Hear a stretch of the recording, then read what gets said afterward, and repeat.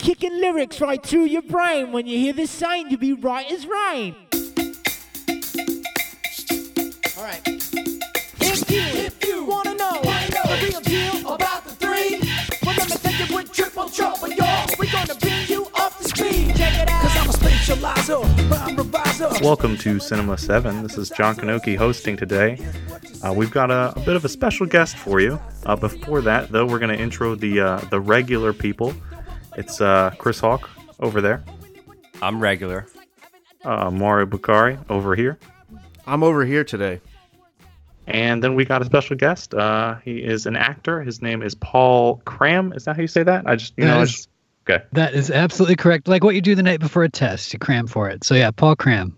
Yeah, I was just hoping it wasn't pronounced kind of weird, and I was getting it wrong because I forgot to ask. So it's the creme de la creme. But yeah, today we're just having a casual discussion. We're talking indie movies, blockbuster movies, kinda, and we're just hanging out. That's what we're doing. This is a new format. I don't know if we have a name for it yet, but maybe we'll come up with it, throughout the episode. Mario's pretty good at naming things, so he'll come up with something. Casualistic. I don't know. Nah, I don't like that. Yeah, you're right. I like new format. Welcome to the new format. Welcome to the new format. It's the new format. So before we get into the discussion, I think we should get to know Paul a bit. I've been talking to him through email, for a while now, but Chris Hawk and Mario haven't got a chance to, really know him, and I don't really know him. So Paul, tell us a bit about yourself. What do you do? I said you're an actor, but what do you really do? What do I really do? Well, I absolutely pretend to be other people often, and mostly that is paid acting work. Let me think here. What to tell you about myself? Yeah, what are you into? What's your hobbies outside of acting? What are my hobbies? I do a ton of stuff actually outside of acting. Probably my most. I don't know if this is bizarre. It's bizarre to some people. I really enjoy making soap. Okay. Yeah. Do you like Fight Club? I love Fight Club, and that would actually be part of my curiosity with making soap. And I don on the rubber gloves and the mask and eye goggle protective wear, and yeah, it's interesting. Fight Club did a great job because it actually you gotta put all that stuff on so it doesn't eat through your skin when you're working with some of that stuff. It's a pretty dangerous job right there. It's a fun hobby though. It's a very fun hobby. Yes, and yeah, I think part of it, would definitely come from Fight Club, but I don't know. I find myself, I do gardening. I like working with my hands a lot. I paint. I work with photography. Anything that can kind of get the creative juices flowing. I don't think I've ever met anyone whose hobby was making soap. Well, no, that's pretty cool. I've never met. I wouldn't even think of that as a hobby, but I guess it is. Well, it's I don't even know what to say. It's fun. Yeah. It's an interesting pastime. Paul, I got your back, bro. Okay. I understand. It's like a peace of mind type of thing. It's probably same with painting and how artists can find peace of mind through painting or expressing themselves, especially with like photography, like you said as well. Like you can find anything, taking a picture of anything, you can express life. I feel like. Yeah. Well, there's a certain I like what you said there, like a little bit of a peace of mind, like and I cook too. Like anything that kind of has a method or a process to it that your brain can kind of go into automatic, and you can be creative, but there's a recipe to it. Actually, making soap is very much driven by a recipe as well. So it's kind of like you do the same process, and while you're doing that, your brain just kind of relaxes. I find it really relaxing. There's also no. Go ahead, Chris. So have you experimented with types of different soaps? Have you tried to remix the soap industry or try to do something different that no one has done before? I haven't tried to shake it up quite to the extent that they did in Fight Club using, human fat, but I have played around with different types of fat, which requires a different. You really have to measure out because it's all about density. It's about how dense the different fats are. So I've played around with that, but I haven't really tried to reshape the industry because I have failed miserably at some of my batches of soap.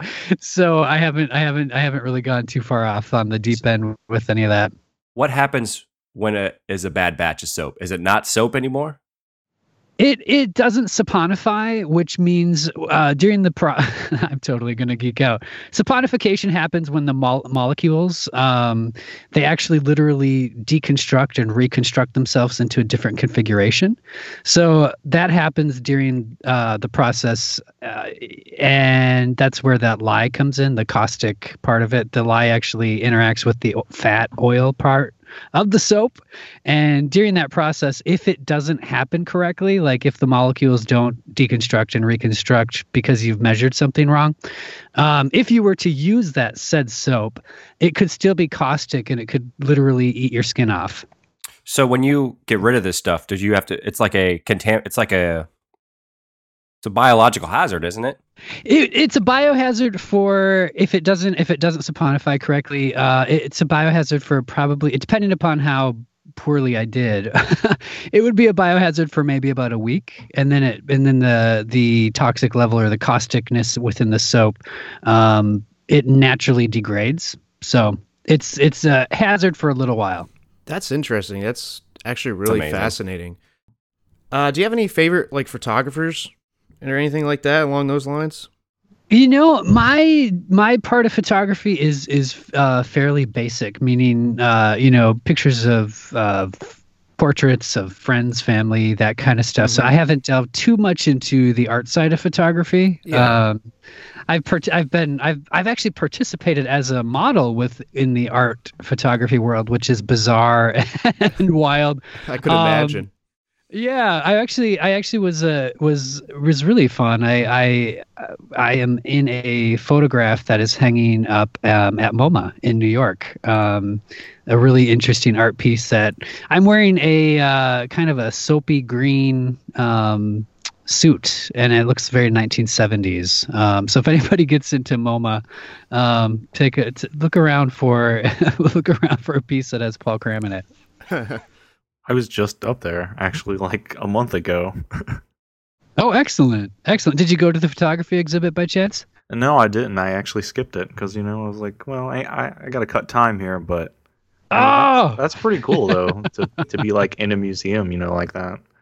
I agree. Randomly for modeling for some photography. I tell people, I'm like, Tilda Swinton and I have something in common. We both have been at MoMA, and but she was a live sculpture.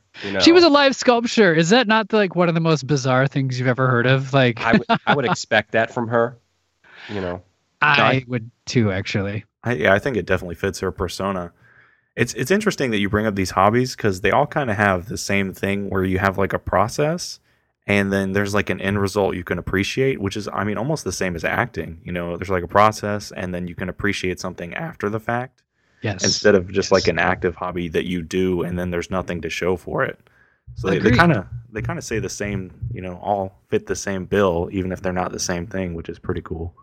I totally agree, and that's part of my argument with fellow actor friends of mine when they're like, I come from the Midwest. I live in Minneapolis, Minnesota, and there's a ton of theater here, and so I'll argue with my theater friends. They're like, well, which is better, theater acting or film? And I don't necessarily see one as better than the other, but I just know that with film, it's like that you have an end product that exists forever.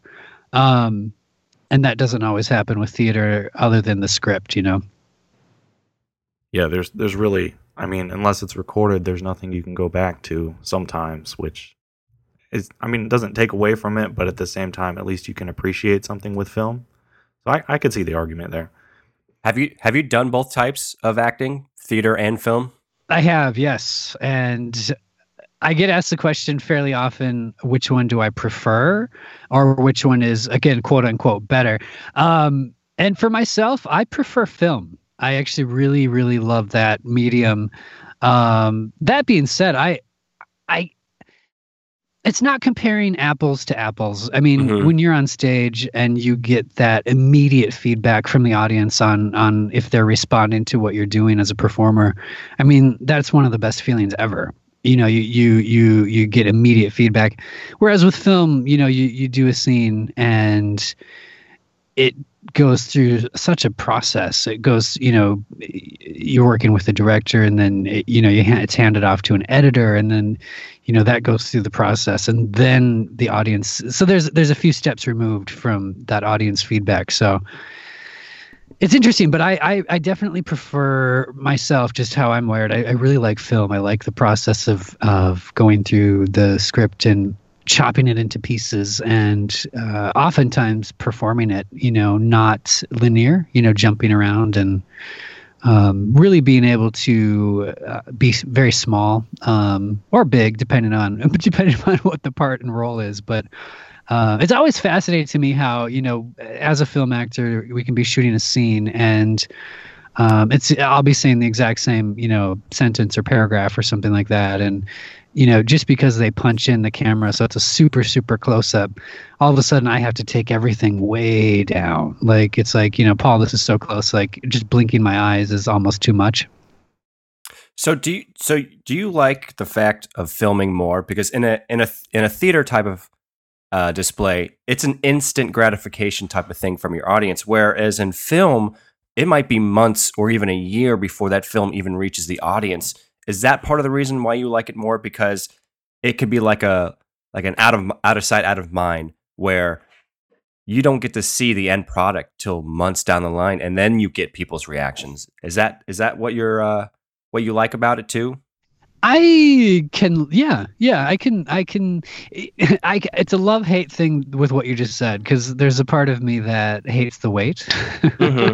Like I just worked on a film right at the end of summer of 2017, and the film itself, it's called Tuscaloosa, and it has Natalia Dyer from Stranger Things, and it's one of those projects where I'm like, oh my gosh, I'm so curious now. Let's see this, and I'm starting to chomp at the bit a bit, because I'm like, all right, nothing's happening. I can't see the work that's happening. I know that it's being edited and it's being worked on. So I guess there's a fair amount of anticipation that starts to build up on my end.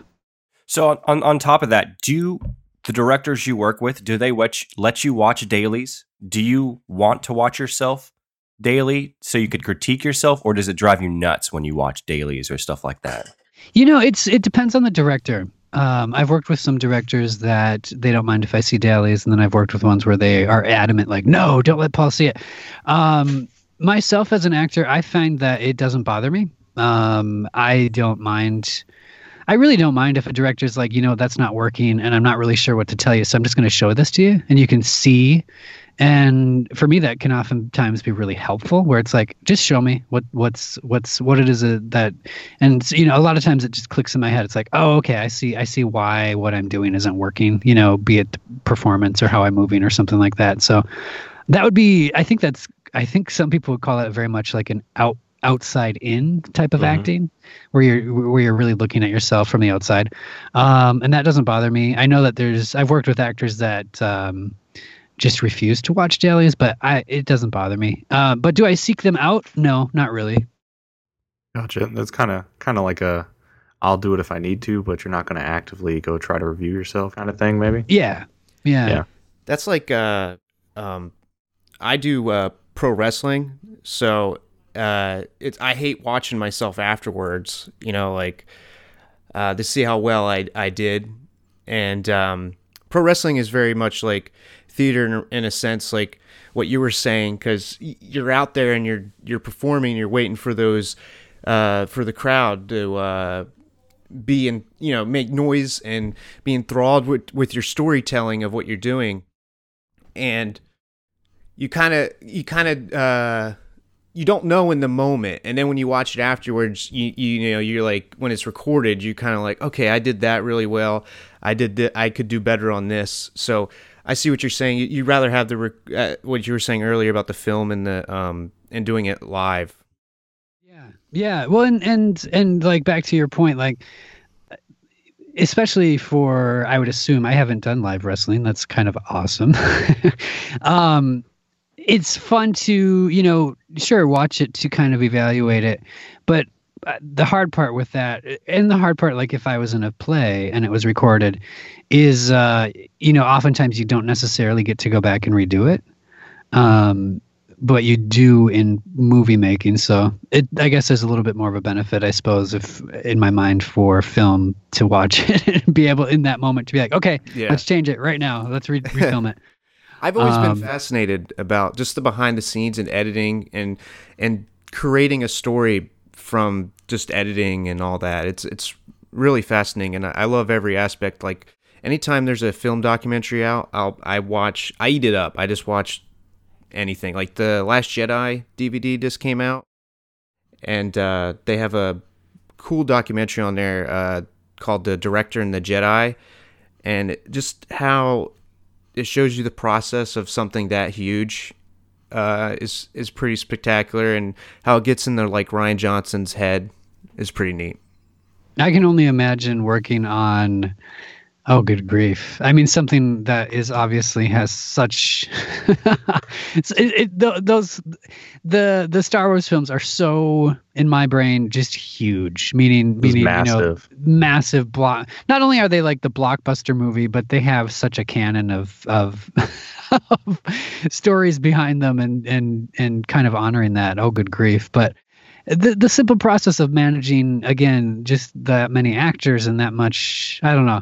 I come from, a little bit on my background, I come very much from the indie world. I got my start in indie films and very small projects, and more recently, starting to break into a little bit bigger projects. I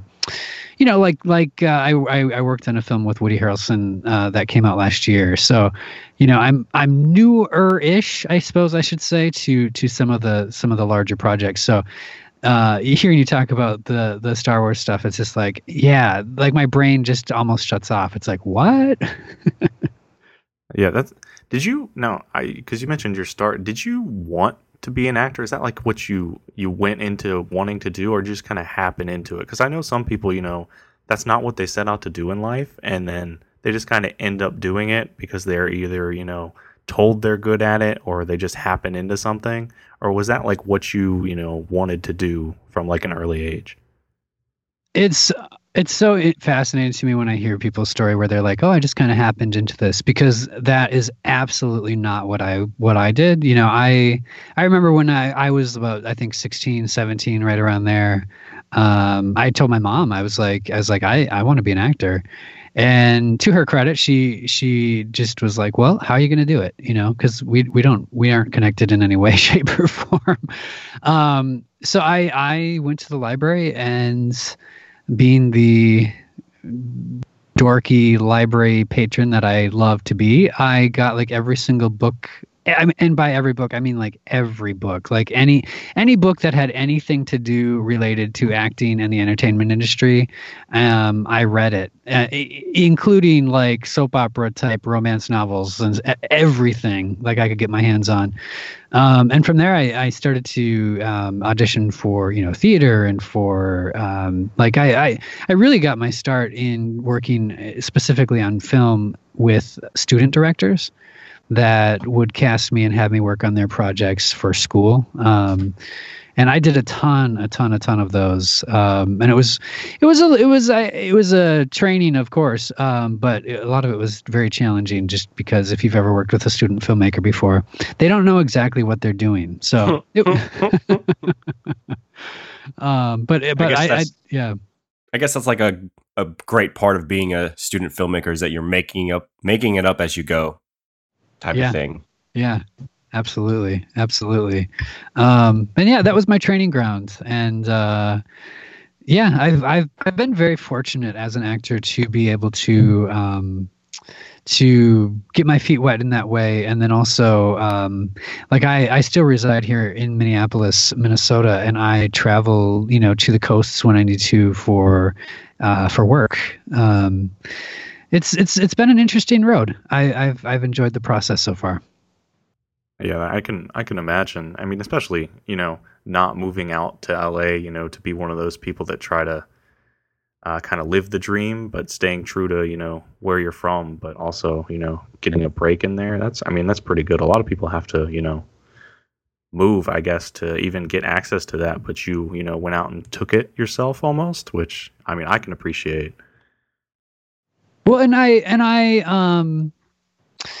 I share this story quite a bit, but way back when I was really, really, really green, I'm sure you guys are familiar with that rapper Eminem, and he did that movie 8 Mile. This was a long time ago. The casting director was doing like a nationwide search. Her name's Mally Finn, and she was doing like a nationwide search for people in that movie. And I at that point in time, I was like I said, really green, but I sent her my headshot and did not hear back from her for that movie, which I'm a skinny, pale, white guy, which, I'm not shocked that I wasn't cast, but I got a phone call maybe half a year later after I had sent that headshot in, and it was, this really professional sounding person. And they were like, this is the office of Mally Finn. Mally would like to talk to you. Do you have a moment? And I was like, of course, I about fell out of my chair. And she gets on the phone. And just to give you guys some reference point, because not everybody knows who Mally Finn is. A fair amount of film actors do. Mally cast the Matrix trilogy. She also cast L.A. Confidential, and Amazing. She cast the Titanic movie. Amazing. I think you sold Chris Hawk. LA Confidential is one of my favorite movies. So, and oh my gosh, and I look at LA Confidential and I think the casting is so brilliant. Like I'm just like, yep, I love it. So Mally has since passed away. oh no. Yeah, she has since passed away. But when she was kicking in the industry and stuff, she was obviously the top of the top. Mm-hmm. So she called me and she was like, hey Paul, I got your headshot, and she's like, I want you to read for some of these movies that I've got coming up here. Like I'm curious about you, and she's like, there's something here that I think is really intriguing. And so she actually had me auditioning for a movie with Drew Barrymore, and I read for a script for that, and then and I didn't get cast in that. But the beautiful thing about Mally is she's like, Paul, she's like, they didn't cast you, but she's like, there's something here, like you're really interesting. And so then consecutively after that, she had me read for this movie with Val Kilmer, and then she had me read for one with Charlize Theron, and I didn't get cast in any of them. And she was like, Paul, if you ever find yourself out here in LA, I want to talk to you. And I was on a family vacation, a year later, and I called her and I was like, hey, Millie, I'm in town, and she actually had me go to her office, and very much like a mom, like she sat down with me and she's like, hey, she's like, I can only imagine because of like your physical makeup. Like I still am. I'm a very skinny guy who's almost 6 feet tall. She's like, I can only imagine the kind of comments you're getting from agents and casting people. She's like, but here, I just want you to know this, like you are really special. And you're not going to be Tom Cruise, but you have something. And I just want you to know that. And she's like, I wouldn't recommend that you move out here right now. I actually think that you could do a ton of stuff in the Midwest and, have at it. So she was super encouraging to me, and it kind of validated me as a actor. And it just opened up my eyes, and it opened up my mind, and it opened up a lot for me. So right after that, I started hitting the ground running, and I was like, well, if Mally's interested in me, I bet there'd be other people too. So I started to look around at other casting directors around California and all over the place. And I, started reading for stuff. And the first film that I worked on in Hollywood was with Edward Furlong, the little kid from Terminator 2. Maybe you've seen the movie.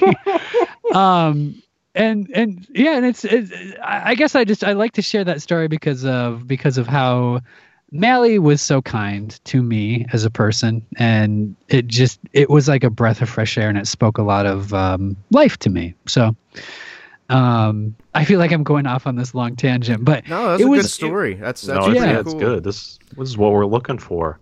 Yeah. It's cool to hear how someone impacted someone else's life, especially on that level. And it's funny you mentioned green or being green, because in the wrestling world, they say that too as a term for someone who's very new to the craft. So that's pretty interesting. Oh, that's so cool. Out of curiosity, do you have a wrestler name? I was going by my real name, which is Mario Bakari. I have some matches on YouTube that were posted. And see, I only did it locally. I never. I stopped in 2015 because I got a little lazy and other reasons, but it's it's interesting. It's an interesting world to be a part of. I love it. Well, Mario Bakari is a very cool wrestler name. Yeah. It might not be like Junkyard Dog or like Yeah. or the Hulk, but yeah, it's I always was going off of being the chosen one as what's my gimmick. I was the chosen one because I was very much into like the old school wrestling, and I really thought that needed to come back. So I thought maybe like, my gimmick would be the chosen one, and I'd bring back old school wrestling in a sense. But, very much like you, I'm a skinny, white, pale kid who is not almost 6 feet tall. I'm almost 5 feet tall. So, I'm too short for the wrestling world almost. he is the chosen one. I love it. Yeah, it's really neat to just hear the story that you brought up, just because in something like the acting industry, that's pretty cutthroat. There's a lot of people trying to do that.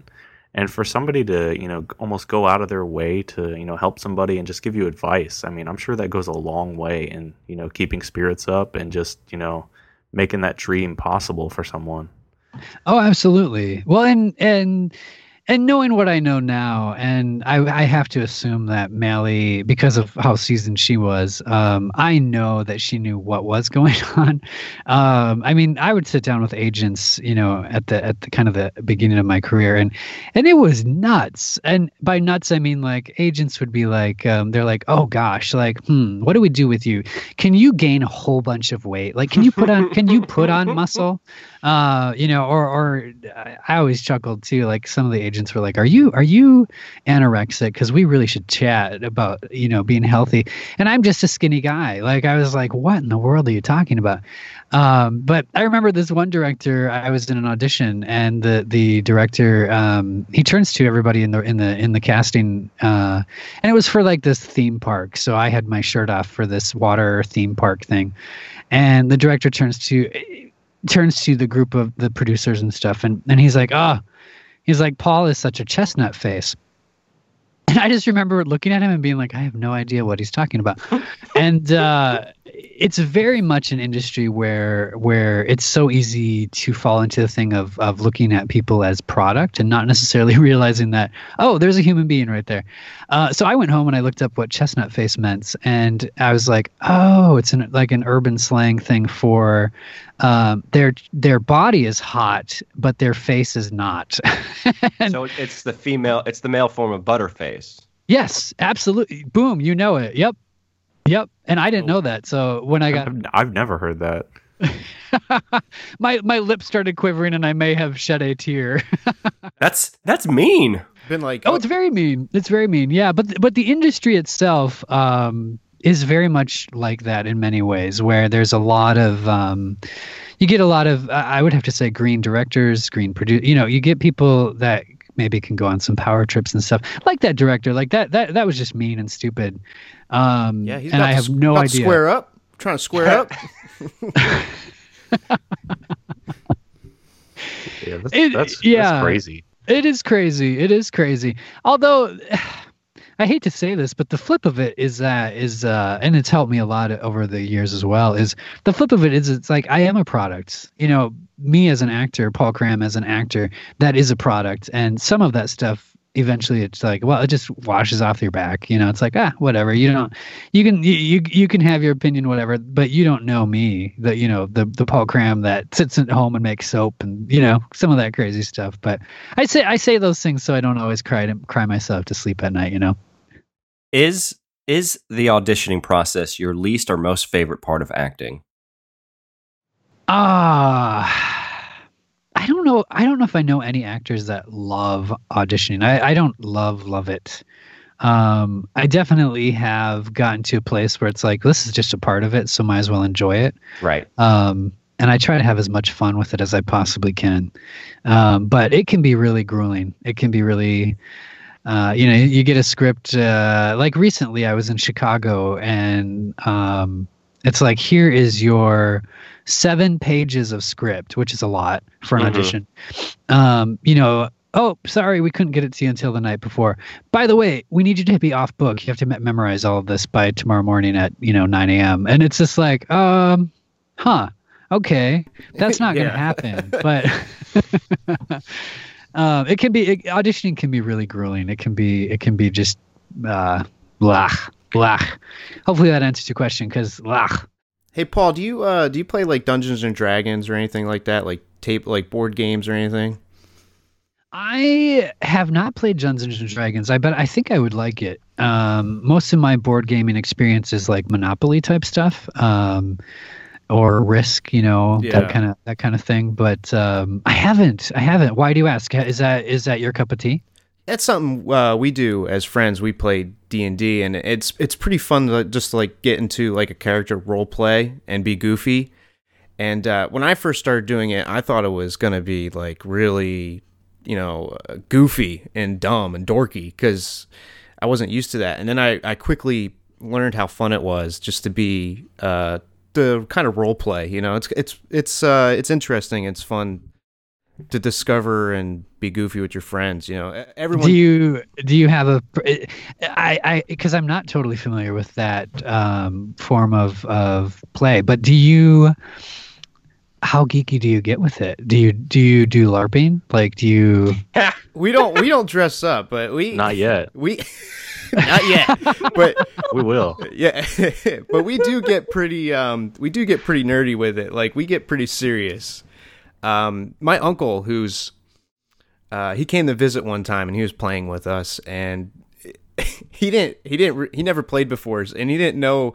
We don't really think we're being serious, but he thought we were being like really serious. He's like, "My God, you guys really take this legit."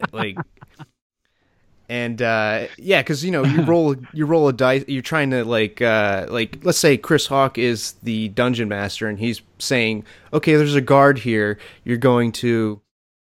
Do you want to talk to this guard? Or there's a guard in front of that door or whatever, and you're like, okay, well, he's blocking your path. What are you guys going to do? Yeah, so as a character, half the guys will try to use their character to get past them by maybe bribing them or making them think that they have something better.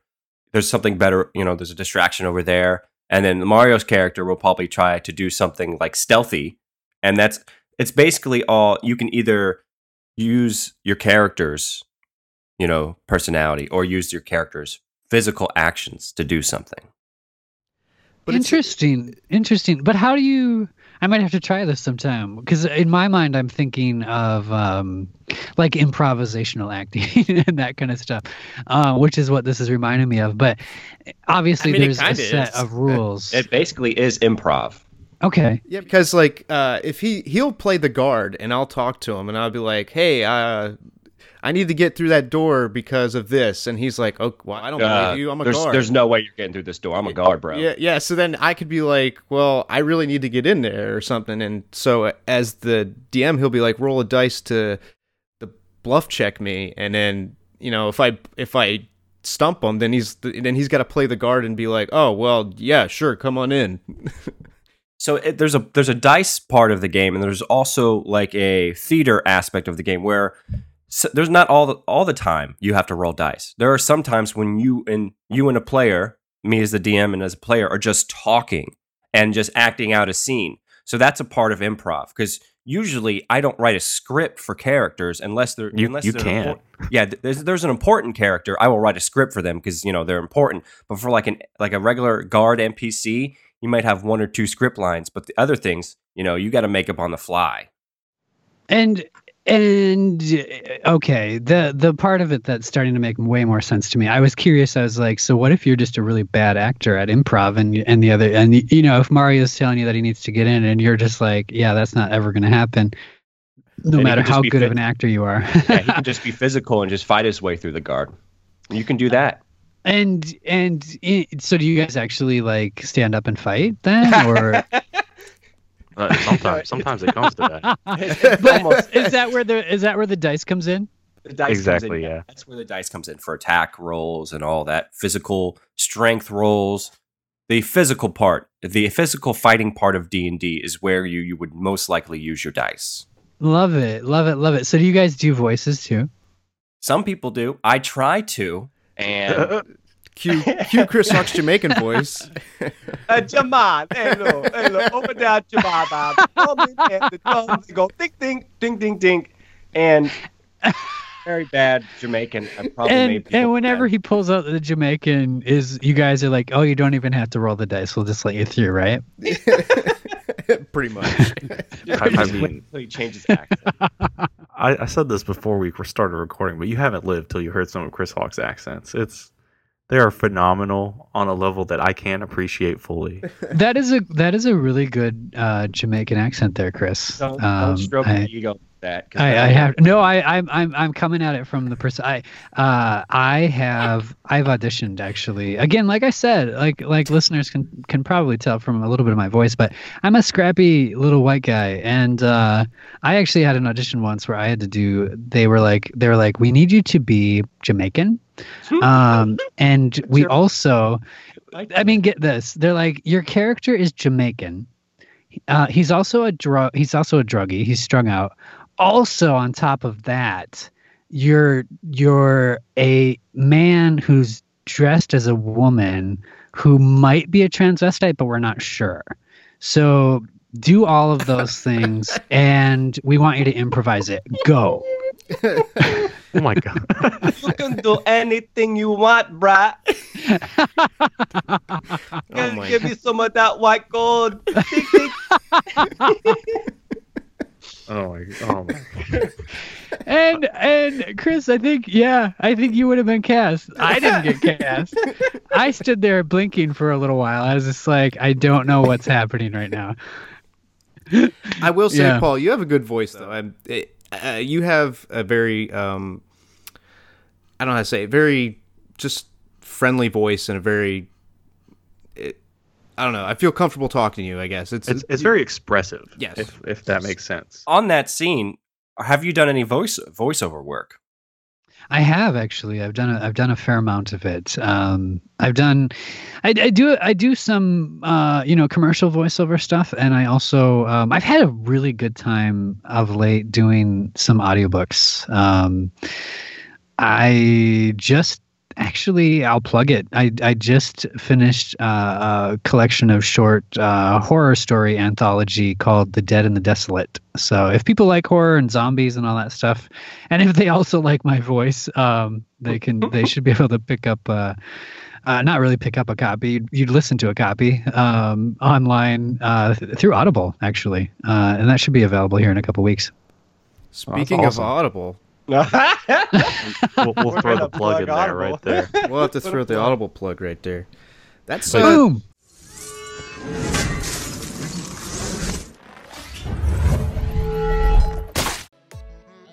Hey there, John Kanogi here to tell you about Audible.com. Audible.com is a great way to experience books if you don't have the time to read them. What they are audiobooks, and we've got a special offer for you at Cinema 7. If you go to www.audibletrial.com/C7pod, you can sign up for a 30-day free trial today and get a free audiobook. Now, this can be anything they offer. It gives you 1 credit. It can be anything. That's yours. You will keep it after you lose the trial. You can use this to read a book you know you might not have time to read, or catch up with all the different Hollywood movies that are being made from books. Annihilation, Ready Player One, etc., etc. Our friend Mario uses it for various random audio dramas. If that's what you're into, give it a shot. Again, that's www.audibletrial.com/C7pod. Discover what Audible has: over 1 million audiobooks and dramas and all types of things. Just give them a shot. Thanks.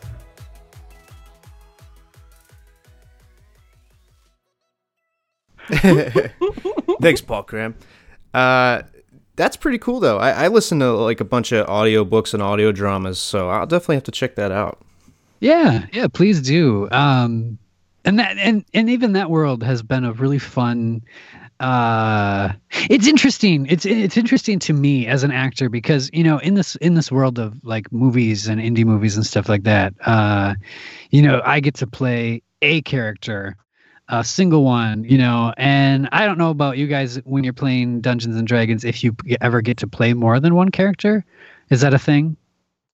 Usually the DM does, but usually when the other players that are playing the game, they What's they a stick DM? Is that Dungeon a Master. Dungeon Master? Okay.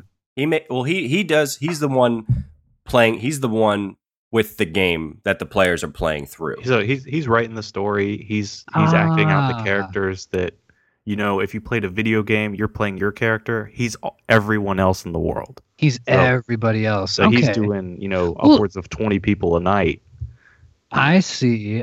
Well, then the Dungeon Master would be very similar to like me when I'm doing a narration for a book because it's fun as an actor because it's something I haven't had the experience of doing before, and I was like, oh my gosh, this is so fun! I get to voice every single character in this book, and it's super exciting and super I like to liken it onto it's like that crazed person that's like I am in control of everything. It's pretty awesome. So do you now that voicing different characters, you do different voices obviously? Do you have a wide range or is it just kind of variations? When I first some of the very first stories that I voiced, yes, I did some really intense voice characters, and after listening to it and listening to some and really looking around and stuff, I was like, oh, this 8-hour story, maybe people don't want to hear quite that over the top. Yeah. Like it's like, okay, I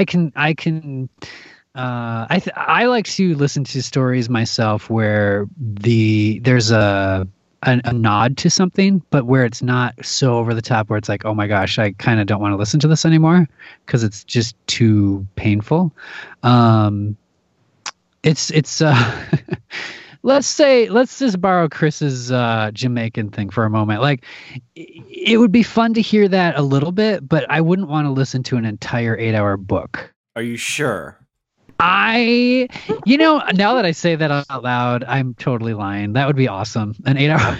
I'm going to read the first Harry Potter book just in a Jamaican accent. And don't The differentiate. boy who lived, man. The boy who lived. And don't differentiate characters. Every single thing needs to sound like exactly the same. I shouldn't have said that. I shouldn't have said that, man. I shouldn't have said that. Why did Barbara say that to Tom? Harry, would you put your name in the goblet of fire? Her. Wow, Hermione as a Jamaican man would be amazing. So, I mean, since we're talking about audiobooks and books and stuff, how do you feel about some of these large, like massive budget movies that are coming from books? Like, I mean, the only one I can think of currently, because I just read it, is the Kingkiller Chronicles is being made into a TV show, a movie, and a video game. That's just insane for like 2 books. Which I don't think I've read that one. Say the title once more, please. It's called the Kingkiller Chronicles. It's by Patrick Rothfuss. Okay. It's only 2 books, but it's like fantasy style, but they're just turning, 2 books currently, it's going to be 3, into like 3 different mediums. And we see that a lot where they take, like a simple book like The Hobbit, for instance, and turn it into this massive project. Oh, I have a huge opinion here. Yes, The Hobbit specifically, just because I haven't actually read the King no, that's fine, one yeah. that you're referencing. No, The Hobbit, I was I was mortified. I actually did not watch them. myself, I love and adore The Hobbit as a book, as one book. I love The Hobbit. As a trilogy, no way. Nope, not gonna happen. I was in Maine working on a movie, and when The Hobbit came out, and I was in the hotel gym, like on the treadmill, and part of it came on, and I was like, what movie is this? And I turned to somebody that was there, and I was like, what is this? Like, there's orcs, and they're like, oh, it's The Hobbit. And I was like, no, this is not The Hobbit. There's no orcs. There's no, like, what? Like, what are they doing to this movie? So I have a beef, actually. If you take a book and you add and add and add and add, at what point is it not even reflective of the book? No, I completely agree. If you're just adding, I think there are some movies that are made from books where you have to leave things out, but when you're inserting things that completely change the plot, I mean, I don't know when it stops becoming the source material. I mean, that's one of my big pet peeves, I guess you will, is movies that don't at least stay true to source material and just kind of turn it into their own thing. I agree. In an excessive way. I have a question for you guys. Have you read or seen The Magicians? I have watched the first couple episodes of the show. The show I couldn't really get into, but I've never read the book or anything along those lines. Well, because I have read the book and I've seen the show, and I have found there's some things that I don't know. There's elements in the book that I feel like the show, they took them and they kind of tweaked them a little bit, and they made it work for TV. And I think that's an example where they're not necessarily adding, but they're altering a few things here and there to make it just so that there's things you can do in a book that you just cannot do visually on TV. You can get inside a character's head. You know what I mean? In a book. And I think they do that really well in The Magicians. I think another show, what's that one with the dragons on HBO? Game of Thrones. I haven't read all those books, but I have heard that this TV show does not follow the books exactly. Is that incorrect, or do you guys know? No, it starts off really strong with season 1, and then it just deviates heavily. And because they're finishing before the actual books are going to be finished, yeah, there's no way. Yeah. And I'm not sure I'm sure people have huge opinions on that. I guess I don't know if I'd have to read the books to know and to have more of an opinion on that, but yeah. Paul, are you going to ever sit down and watch The Hobbits? It's weird saying The Hobbits. The Hobbits. Well, should I? I don't know, because no. I'll be honest, no. Should we tell Paul about the love triangle? No, all you got to say is love triangle. Oh no! Wait! Love triangle in The Hobbit. I actually haven't seen The Hobbit either. Did they just replace goblins for orcs? Is that all they did? No, because I don't remember orcs.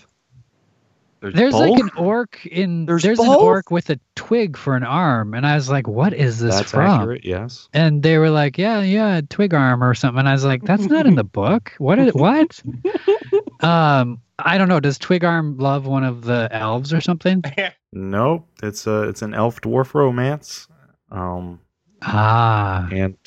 yeah, that's all you need to know, because you don't need to know. It just ruins my memory of the Hobbit book, and I've read that a couple times. It just ruins it and turns it into something I don't really want to think about. 3 movies did not need to be made. Yeah, we should totally move on to the next subject or book, because we don't want to get into the barrels going down the waterfall scene either. That was the best part. You haven't seen The Hobbits. What are you talking about? I've seen bits and pieces. You're a liar. You're a Jamaican liar. Oh gosh, yes. No, wait, are we talking about Tomb Raider or The Hobbit? The rivers? Okay, I'm so confused. No, I'm kidding. Are we talking? Did you see the new Tomb Raider? I did. Yes, absolutely. Hello. Compare it to the video game. What did you think? I actually okay. Well, here's the thing: I have not played the most recent versions of Tomb Raider. I played Tomb Raider back in the day, so my recollection is from like the '90s, late '90s of Tomb Raider. Like walking around the castle with the butler following you. Yep. Type of stuff. That kind of stuff. Yep. All of that said, I am a huge fan of Lara Croft, and I myself personally, I really enjoyed this latest iteration. Did you saw it? I'm assuming, yeah. Right. We haven't done an episode on it yet, but I think me and Mario came out of it positively. Yeah. Chris, go ahead, or Paul. John, Sorry. I'm sorry. There's Mario, Chris, and John, and I feel like so two of you liked it, and not the third. I don't think John's seen it. I have not seen it yet. No. All right. Well, in the very end, what happens is no. I'm just kidding. I'm just kidding. No, it's hey. If you need to throw your point across, that's okay. Well, John, I all do you want- need to know. Oh, sorry, all Paul. you- Go ahead. No, I was gonna say I actually I got out of the movie theater and I was so happy because I myself I bike everywhere like and I know why you're laughing. I loved the Fox, and that's all I'm gonna say.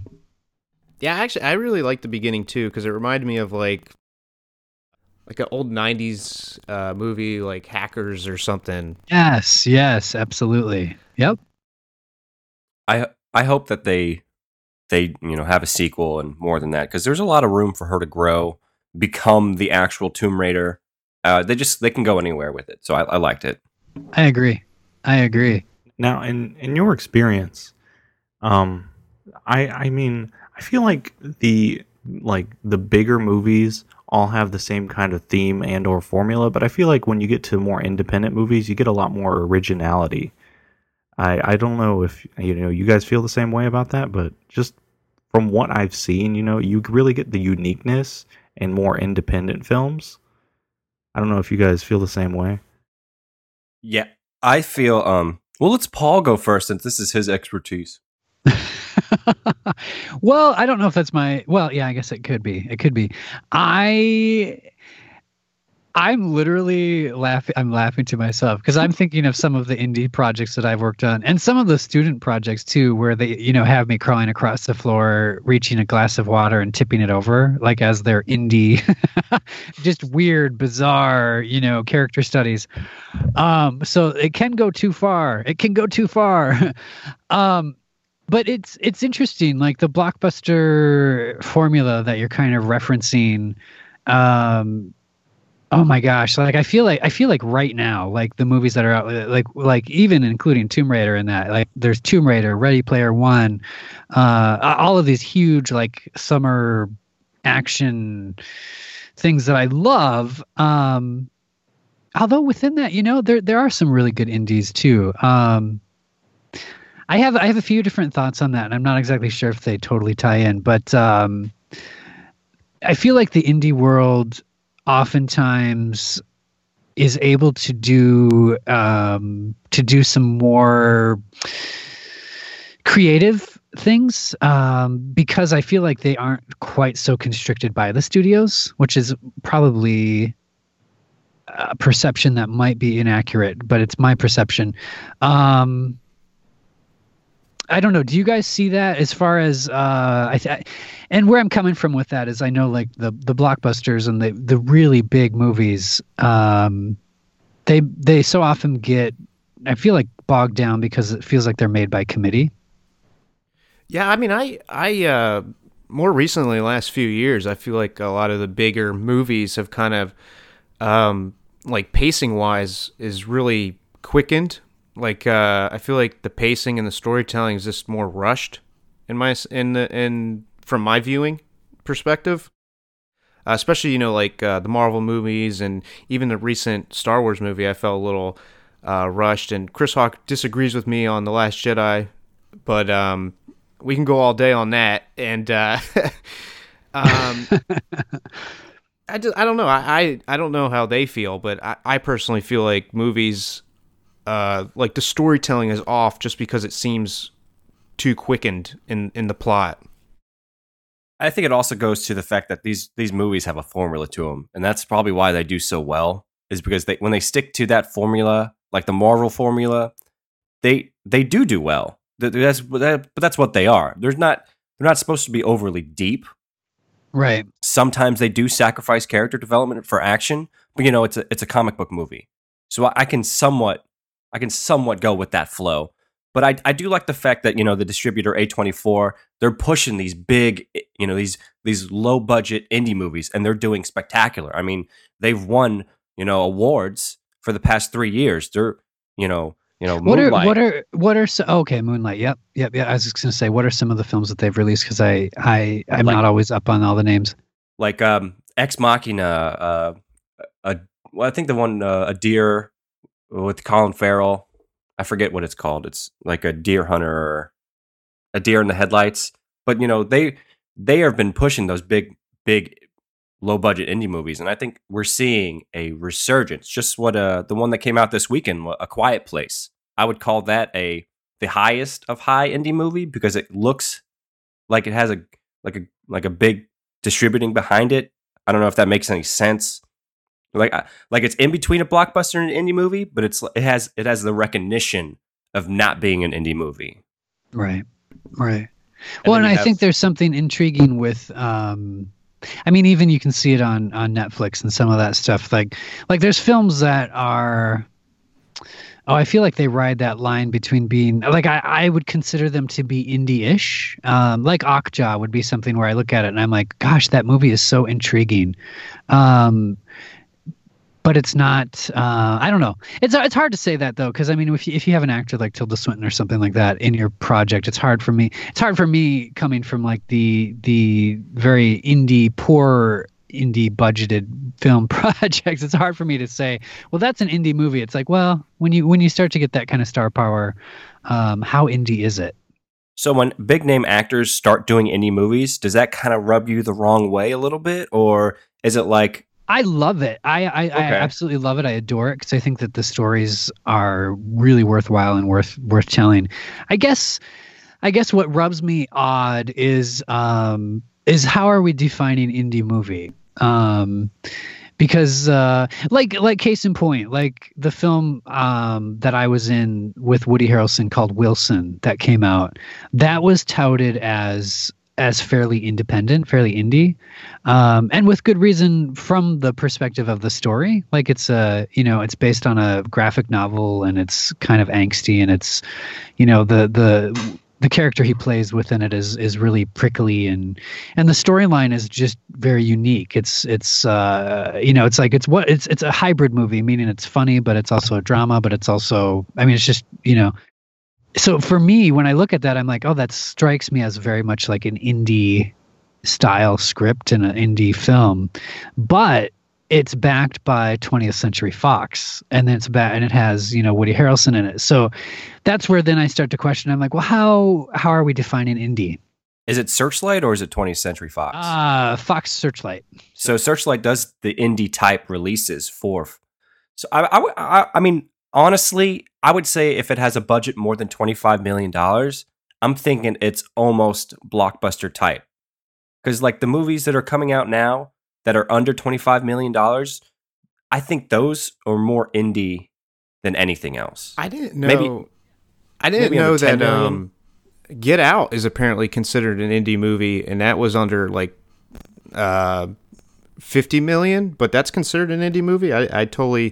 It's totally considered indie, yeah. Isn't that interesting? I think there's two definitions really. It's more you have the budget version of it, and then I think some people's opinion of independent films are more related to what they're about and their tone. There are some independent movies that they have a certain tone about them, and then you get like this larger release that may have this huge budget but has this really, really kind of awkward plot or tone, and I feel like people view that even though it's realistically not independent when you look at its budget and how much it had to spend and do what it did. Yeah, and that totally makes sense to me. And I don't mean to sound like I'm like angsty towards either, because I love big blockbuster movies and I love indie movies, and kind of going back to what your question was earlier too, like, oh, does it bug you if if a big name star is in an indie? It doesn't at all. There's work for everybody.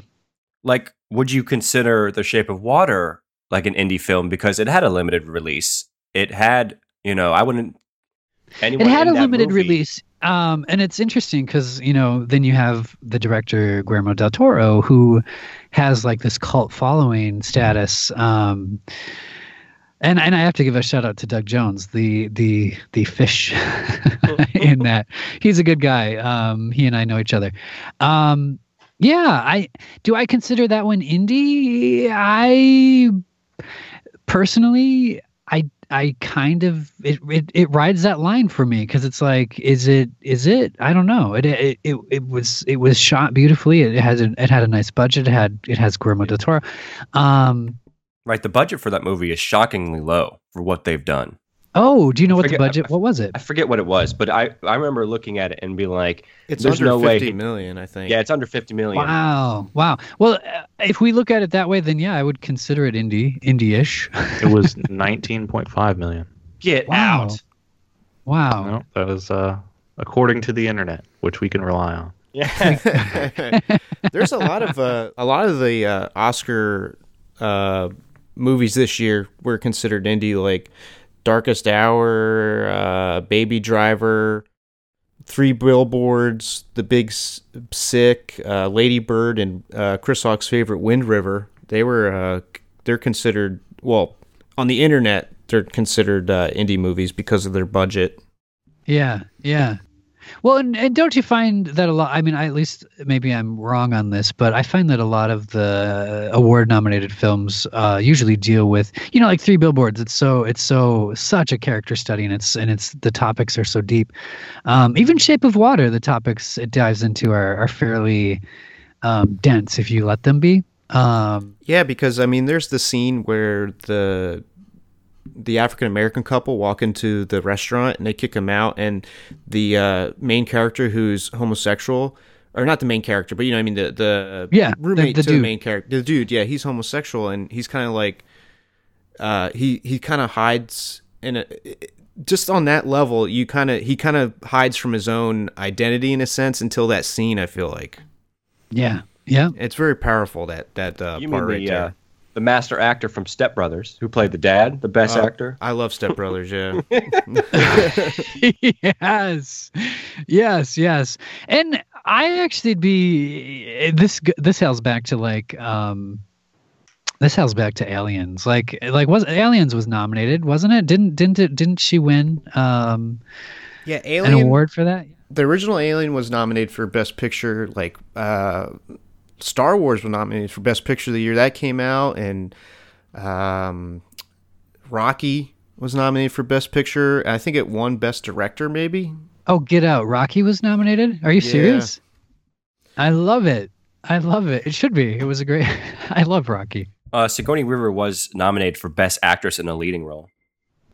Yeah, and myself, I always get so excited hearing like that kind of movie, and The Shape of Water too. I'm so excited that because Shape of Water reminds me it while it's not a superhero movie, I feel like it's very close in having a creature and having it not necessarily be a horror. I mean, Aliens is horror too. I don't know.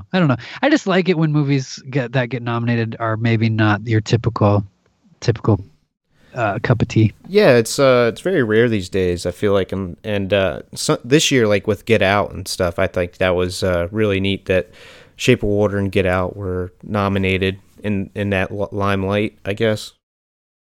Yeah, absolutely. Totally rabbit trail here. Mario, have you seen a movie called The Naked Man? Who's in it? I do not remember. I do not remember the name of the actor. It sounds familiar. It was filmed in Minnesota, and it's all about a wrestler. That's why I was just curious if you've ever seen it. No.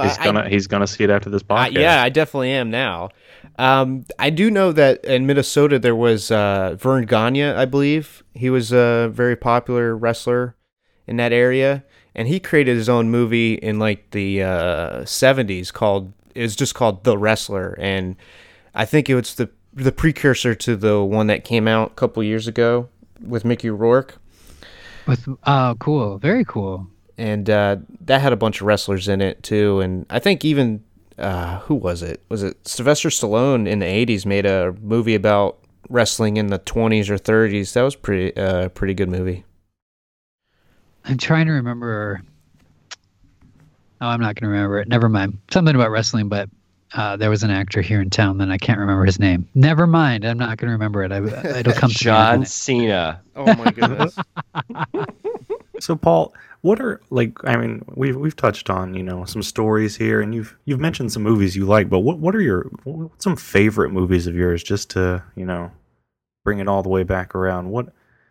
What are your favorite movies if you had to pick them? I know it's really hard to do because you got to span years. Yeah, it's so hard. Oh my gosh, because there's so many different genres and things like that. I mean, obviously, who doesn't love the Lord of the Rings trilogy? I adore it. It's funny because I love the Lord of the Rings trilogy, but I don't. I would just refuse to watch The Hobbit. That's acceptable. I love those. Some of the really old movies that stand out in my head that I saw. I'm mentioning them because as an actor, I think most actors watch these and it's like, okay, that speaks to me. There's a movie with Bette Davis, Blind Victory, from way back, and she plays someone who's going blind. Beautiful movie, beautiful story. East of Eden is awesome. Some of these movies are. Who doesn't like East of Eden? I mean, come on.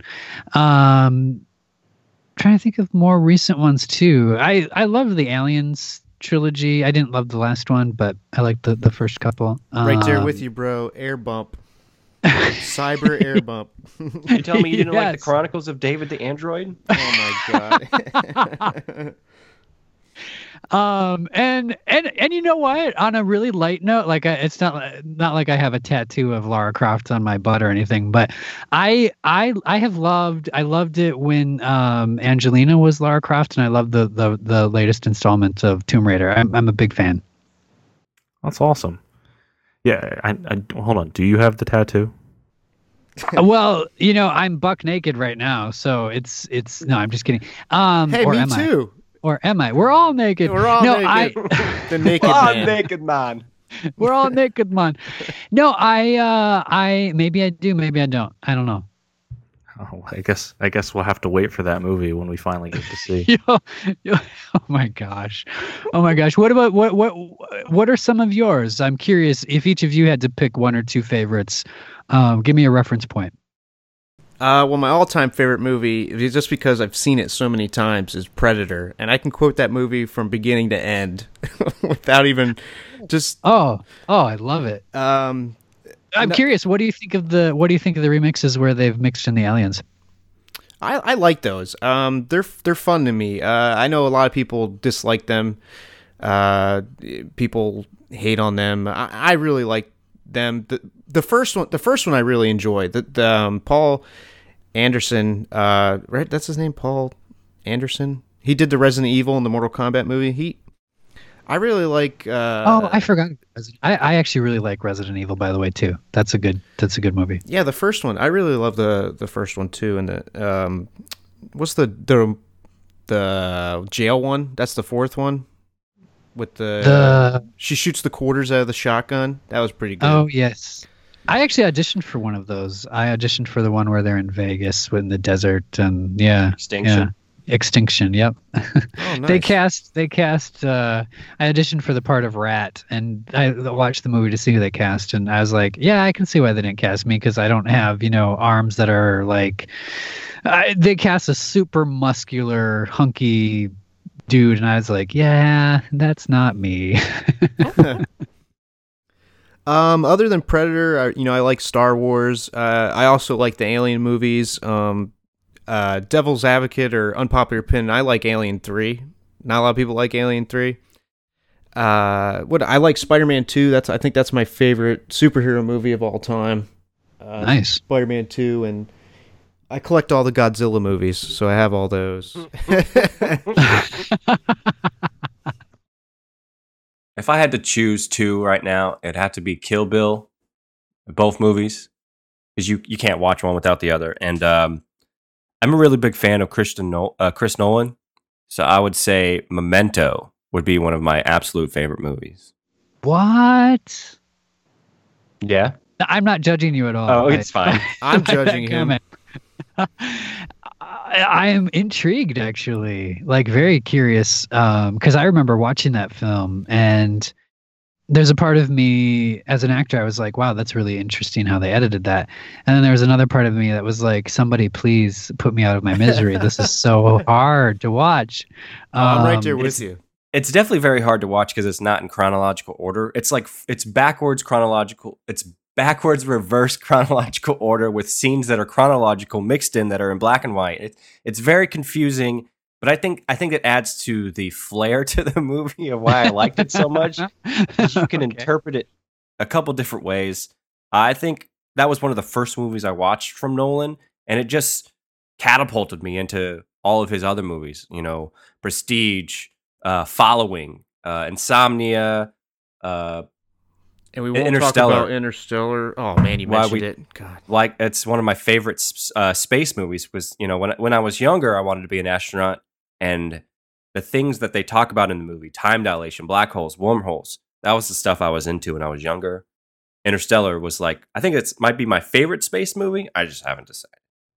Yeah, if we talk about Chris Hawk, it's the most complicated thing possible. Chris Hawk's into it. You know, if it's complex.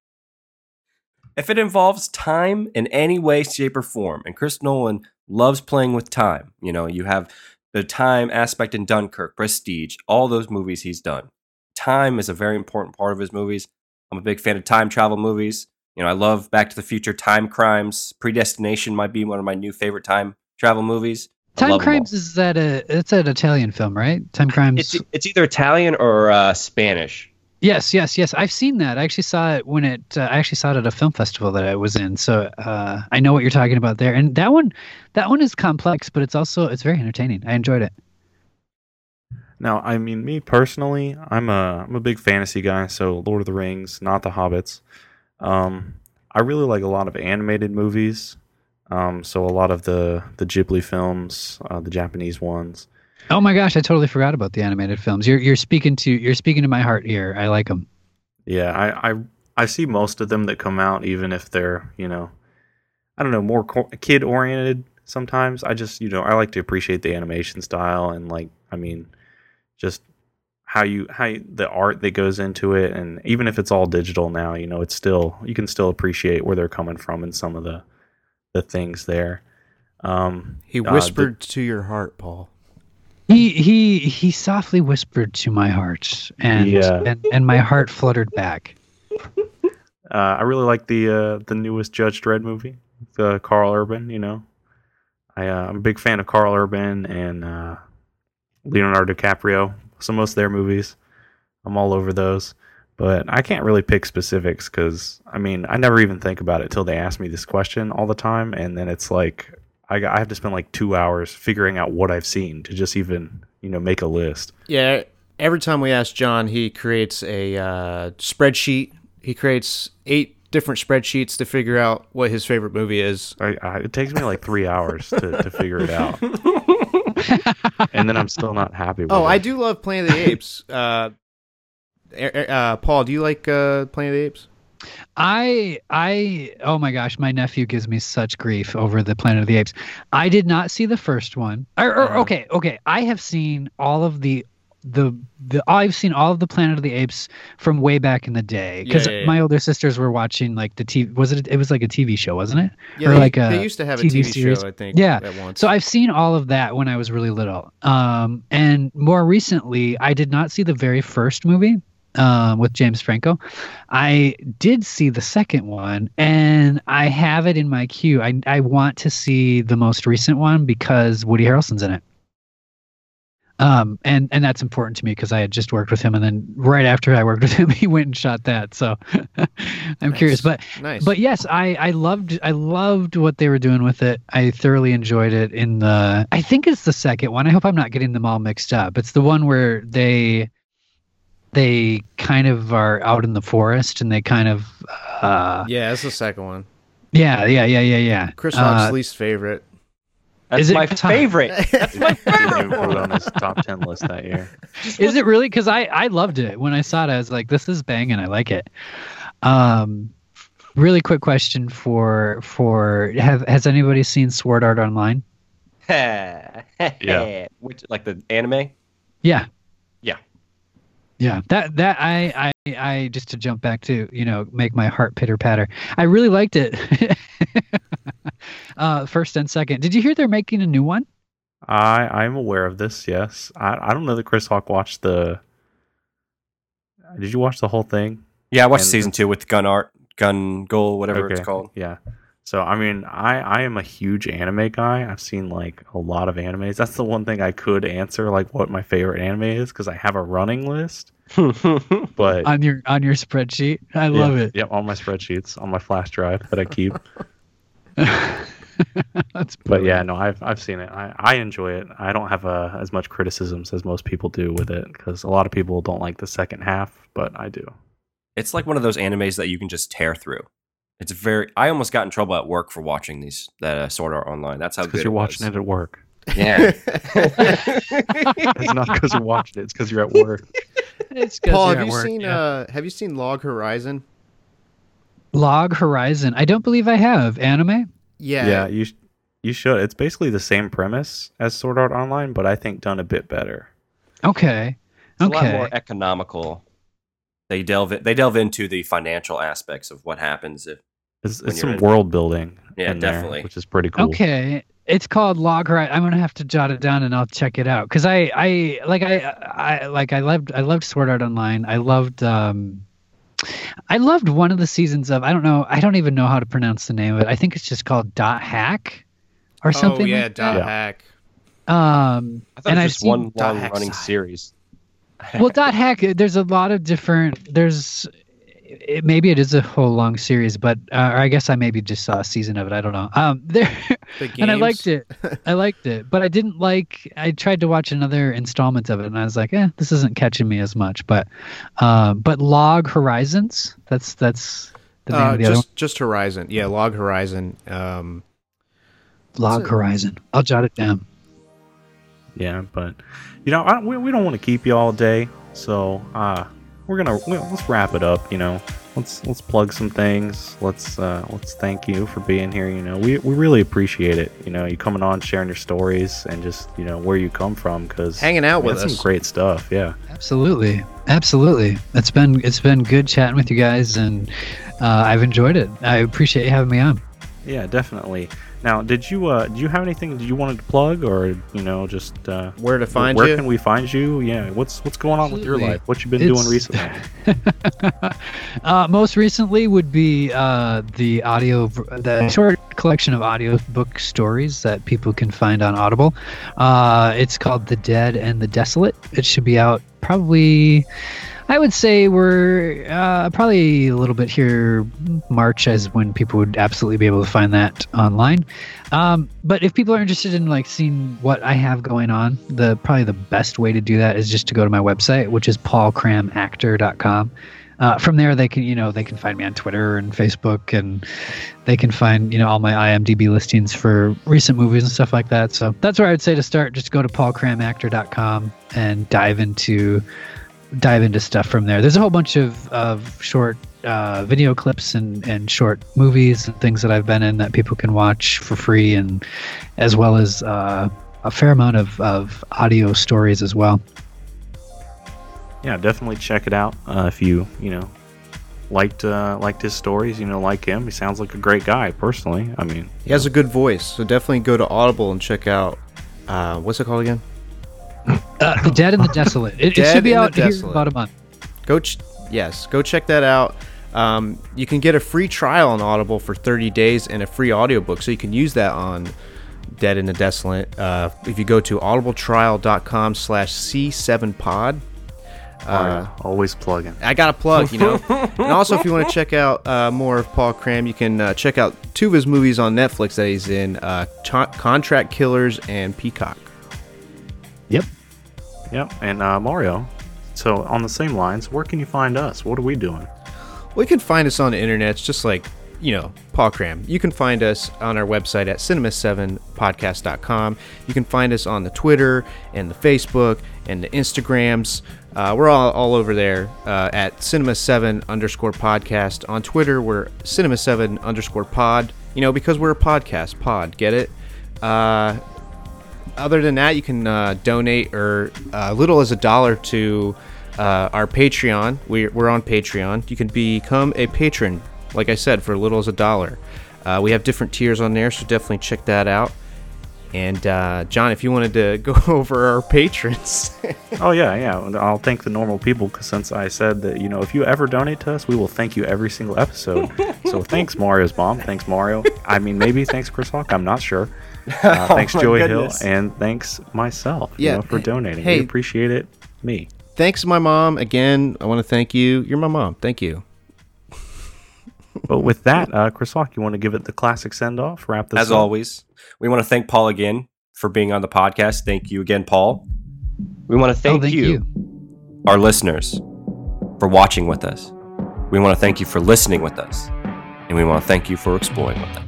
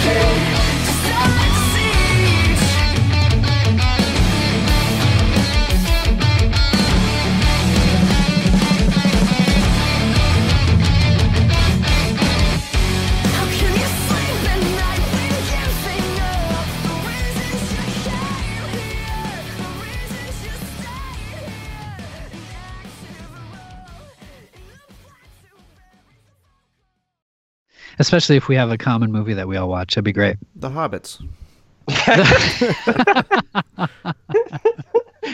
Everything but that. Well, then again, I'll come on and I'll have some strong opinions.